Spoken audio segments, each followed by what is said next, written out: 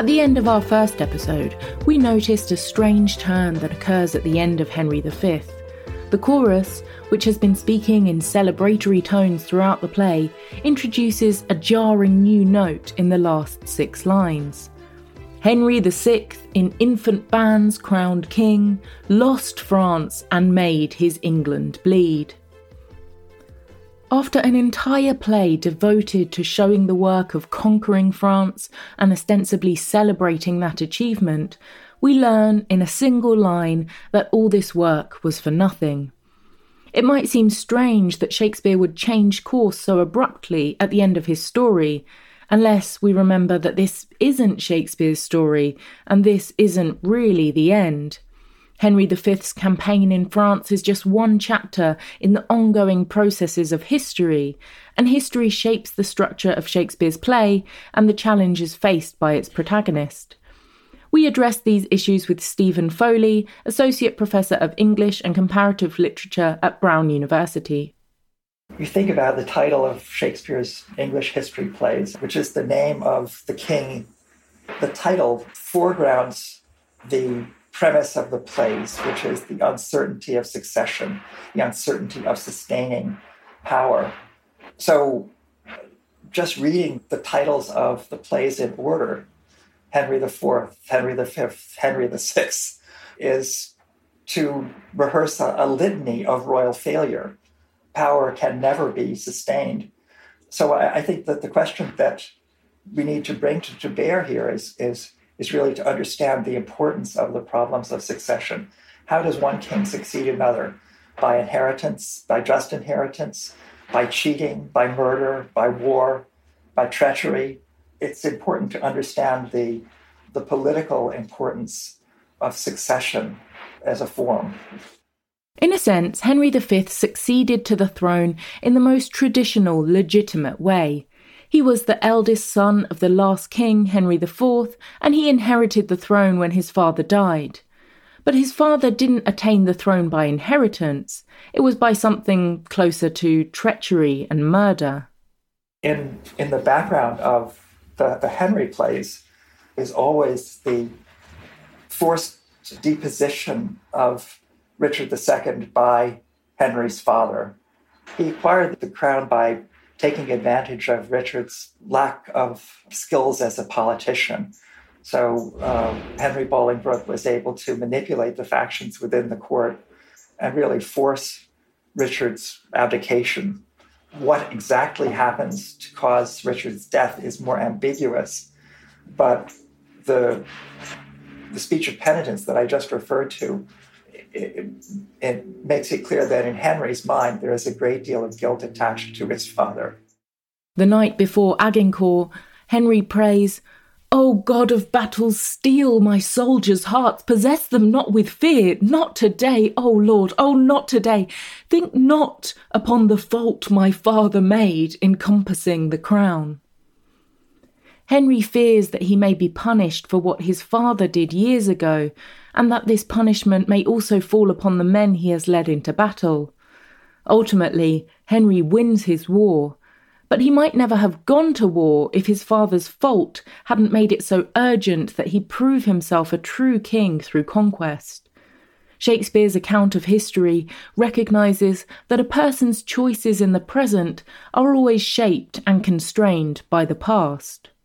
I think, like all of the history plays, it focuses on problems of agency and historical determination, the limits of individual responsibility when one doesn't control all of the forces around one's action. So in particular, because this focuses on leadership and obedience in a time of war, I think there's a particularly tight focus on the tragic limits of freedom. But I think the play is asking what are the limits of the individual and the state in light of the givens, the facts of history. The limits imposed by history are made even clearer when we see this play as one of a series. Shakespeare wrote 2 4-part series of history plays called tetralogies. The first tetralogy, written in the early 1590s, dramatises the Wars of the Roses in the reigns of King Henry VI and Richard III. Shakespeare wrote a second tetralogy in the late 1590s, telling the stories of Richard II, Richard's deposition by Henry IV, the civil wars waged against Henry IV by his former supporters, and then the story of Henry V. Henry V inherits the tensions and conflicts of those earlier regimes, and that's partly why he manifests such a conflicted character of his own. Each of the tetralogies ends with a deeply enigmatic king. Each of the two sequences ends with the audience leaving the theater of history, recognizing what has happened, but also recognizing that you'll never fully understand the motives and the many forces that determine the outcome. The two tetralogies leave us with a sense of mystery. The performance history of Henry V has proved what a mystery this figure really is. In productions over the last 4 centuries, the role of Henry has been played in many different ways. As an ideal king, a larger-than-life national hero, a power-hungry thug, a weary, ageing, paranoid politician, a ruthless but sympathetically human military leader, a sincerely religious, idealistic man wrestling with his own self-doubt, a cold, cruel and calculating Machiavellian who is always performing a role, a troubled, thoughtful youth maturing from the wild Prince Hal into the responsible King Henry. All of these interpretations emerge out of different elements within Shakespeare's text. So each time a director or performer or audience member comes to this play, they are faced with the question, who is Henry V? So the uncertain center of this play is Henry, who remains, I think, an enigma. He appears at one moment to be full of life and moral energy, whether he's leading the troops or privately meditating on the conscience of a king. And at the next moment, he may seem to be cold or a mere shell of a man who's mouthing implausible or inconsistent certainties, a pure performer for better or for worse. The whole sequence of actions in the play is carefully orchestrated to display Henry's skill as a monarch, but also to suggest that he must be operating with a certain coldness, a certain necessary coldness that may give us the impression that he is a mere Machiavel. From the very first scenes, we're presented with radically different ways of interpreting Henry's character. And these scenes are especially important because everything Henry does later during the war in France will be coloured by our view of the war itself. The first scenes foreground the question of whether the war is justified, and they make it very difficult to know the answer. I'm thinking of the language that Henry asked Canterbury to tell us why the law Salic, which they have in France, or should not bar us in our claim. And I'm interested in the precision of the oppositional rhetoric, or should not, because to me it indicates that Henry has very logically gone through the processes of reasoning and reached his own conclusion, and is now inviting Canterbury to fill in the blanks for him. So we see him both as a wise prince contemplating war, but we also see him staging a kind of proof that he doesn't want to deliver on his own, passing the responsibility on to others. It's possible to see Henry both as earnestly contemplating the morality of war, or you can see him at the same time as staging this all for the benefit of a decision that's been made beforehand. And to me, it's important to be able to see it through both lenses. And again, this goes to what I call the uncertainty principle in this play. We're never going to know whether we're being had or we're being persuaded. And that's the tragic uncertainty that this play invites us to live with. So it's a test of our judgment and the limits of our judgment. I think we never get to know Henry with certainty, and that's something that we as participants in history have to accept. But I think the play insists upon seeing Henry's strength as a leader following from the necessities of his situation, and not to see his coldness or his manipulativeness merely as a product of some character flaw, but as a product of the structure in which he's operating. I like to get away from that either-or view of Henry towards seeing as Henry who operates within the necessary constraints of what it means to be a king. I think that the play teaches us to admire Henry, but it never allows us to like him.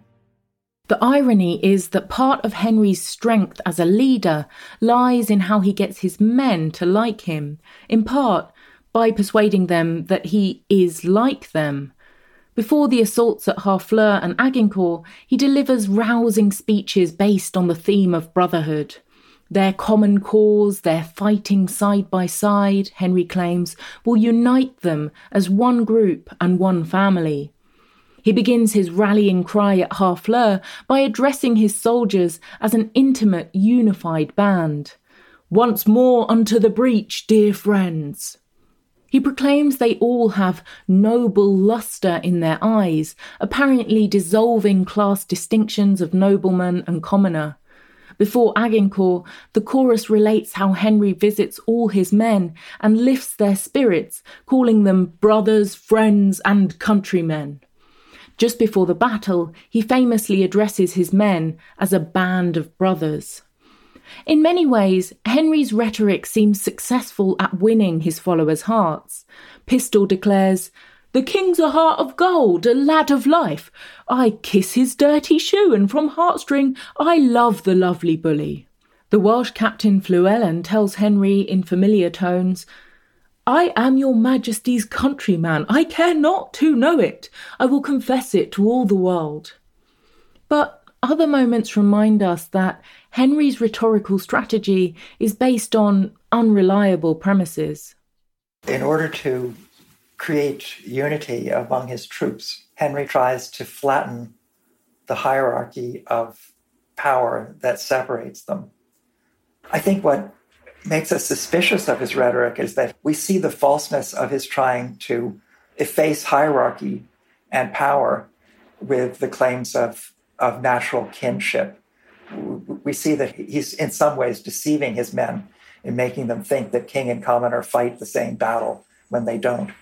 I don't think we stop to think about that because we're so swept away by sentimental summons to togetherness. But as we step away from the speech in the echo, I think we begin to question some of the premises which we had just accepted so readily. Henry's unifying rhetoric of brotherhood is particularly undercut by the issue of ransom. Henry objects strongly whenever the French herald comes to ask for ransom, and he almost comes to blows with the soldier Williams when the latter suggests the king might be ransomed.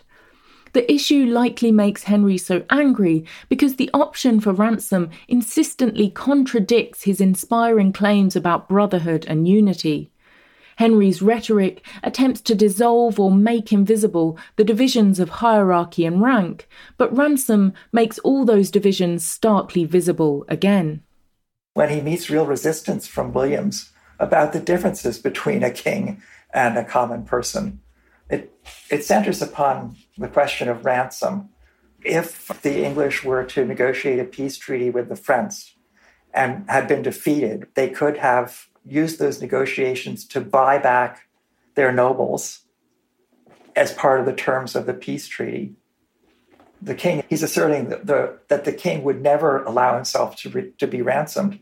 And Williams really takes objection to this because he says, well, a king can just say this, and then when everybody else is dead, he can get ransomed. Yes, I mean, he does refuse ransom. And I think we can see him as genuinely sharing a bond of blood with his band of brothers.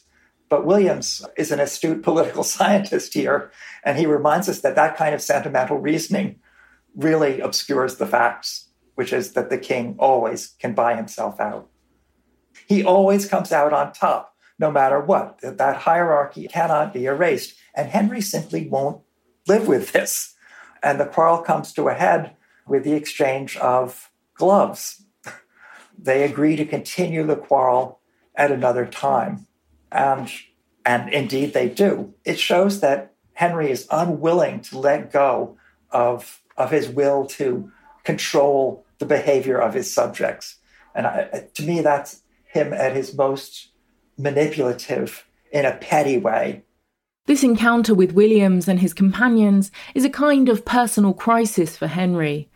When these men speculate that the king might surrender himself for ransom and say they wish he were here in France alone, Henry is forced to recognise that not all his men worship him as a brave, heroic king. Henry would like to be an inspiring leader beloved by the common people, someone for whom they gladly fight. "Methinks I could not die anywhere so contented as in the king's company," the disguised Henry says, inviting the other soldiers to say the same. But they don't.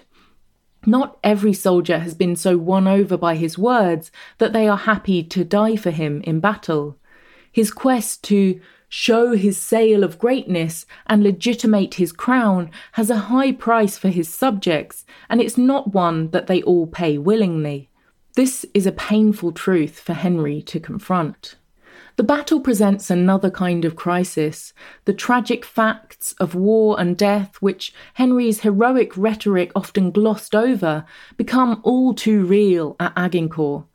Until now, Henry has ordered his men to use mercy towards the French. But when the French rally their troops, Henry must choose between showing mercy towards the French prisoners and successfully repelling the attack.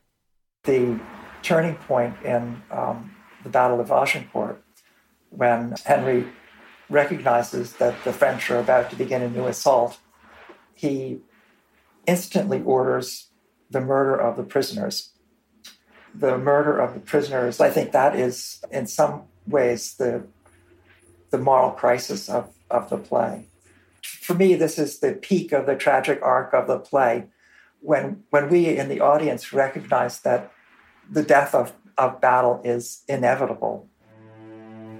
Once you resolve to go to war, that is the fact that you have to accept, that you will kill and be killed.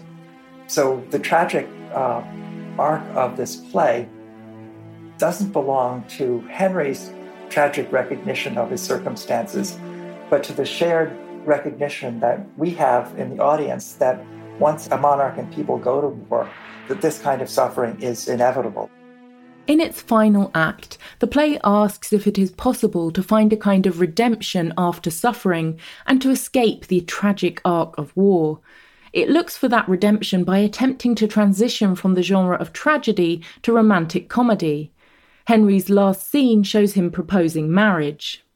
The killing of the prisoners really punctuates our understanding of the heroic rhetoric of the Crispin's Day speech, and it reminds us of the facts of war.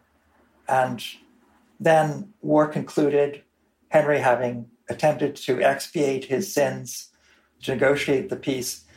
Just as that arc of tragic loss is coalescing around a notion of returning to the peace, the play changes the subject to marriage. The last act of the play is a complete shift in tone and genre to a romantic courtship.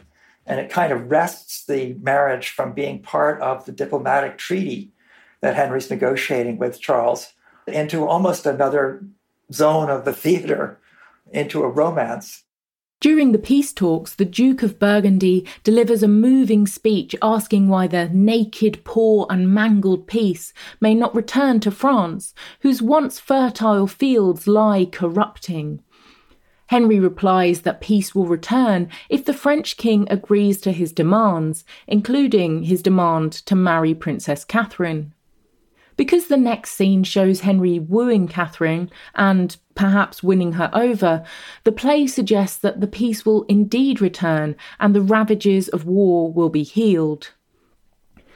"As man and wife being two are one in love," says the French Queen, "so too England and France may unite in Christian-like accord." But this happy ending seems a little shakier if we remember that Catherine likely accepts Henry as much out of necessity as of love. This was why she asked to learn English in the scene just after Henry's forces conquered Harfleur, because she knew that she might be obliged to marry Henry. I think the language lesson between Catherine and Alice is one of the most fascinating scenes in Shakespeare. Is Catherine enjoying a certain agency here and thinking that she can conquer the English conqueror? Or is she being victimized by her subject position as an available woman? The question of whether or not Henry's gruff courtship of Catherine represents yet another rapacious conquest, or a king having fun and wooing a saucy young bride. That's an ambiguity that really is unresolved in the play. And it's a fault line in the play that I don't think anybody has really fully unpacked, because it's the most severe collision of tragic understanding and comedic forgiveness. In a comedy, the marriage that closes the action is supposed to be a means of reconciling the differences that had prevented the marriage from taking place smoothly in the first place. But in this play, the joining of Catherine and Henry doesn't do anything to increase our understanding of what happens in war or our forgiveness of it. It simply provides a distraction. It's almost like changing the subject, which returns in the epilogue with the sad recognition that things took a turn for the worse. So you go from a moment of sort of comic celebration of the marriage and pleasure and joyous sexuality, you go from that to the dead fact of utter loss. And the feelings and the genres, they don't gel. They're left suspended. So the play celebrates Harry, England, and St. George, monarch and nation, in triumph. And it does so very well, especially in the rousing rhetoric of the battle speeches that Henry produces. But it also puts us behind the scenes and inside the mind and the feelings of the army and the doubts that accompany resolve and the coincidence of loyalty and betrayal, obedience and resistance. All this action swirls around the uncertain center of Henry's character, at once calculating and charming, reflective and superficial, caring and cold. The contradictory nature of king and nation are also signaled in the arcs of comedy and tragedy that traverse the action. The triumphant victory at Agincourt brings with it a recognition of war as tragic necessity, and the arbitrary shift from war to wooing represents a comic drive towards marriage and the promise of conflict resolve. But is it? Our final images of Henry are in the role of the gruff soldier trying to win the daughter of a former enemy, and then the play folds into its sorry epilogue, looking forward to the failure of Henry's heroic conquests to sustain themselves in an English empire in France. In the next episode, we'll examine more of the play's contradictions and ambiguities and see how they emerge even at the play's most apparently confident and heroic moments. The chorus's bracing opening speech and Henry's rousing oration on St. Crispin's Day. We'll also hear how Henry has been shaped by his own history in his soliloquy before Agincourt.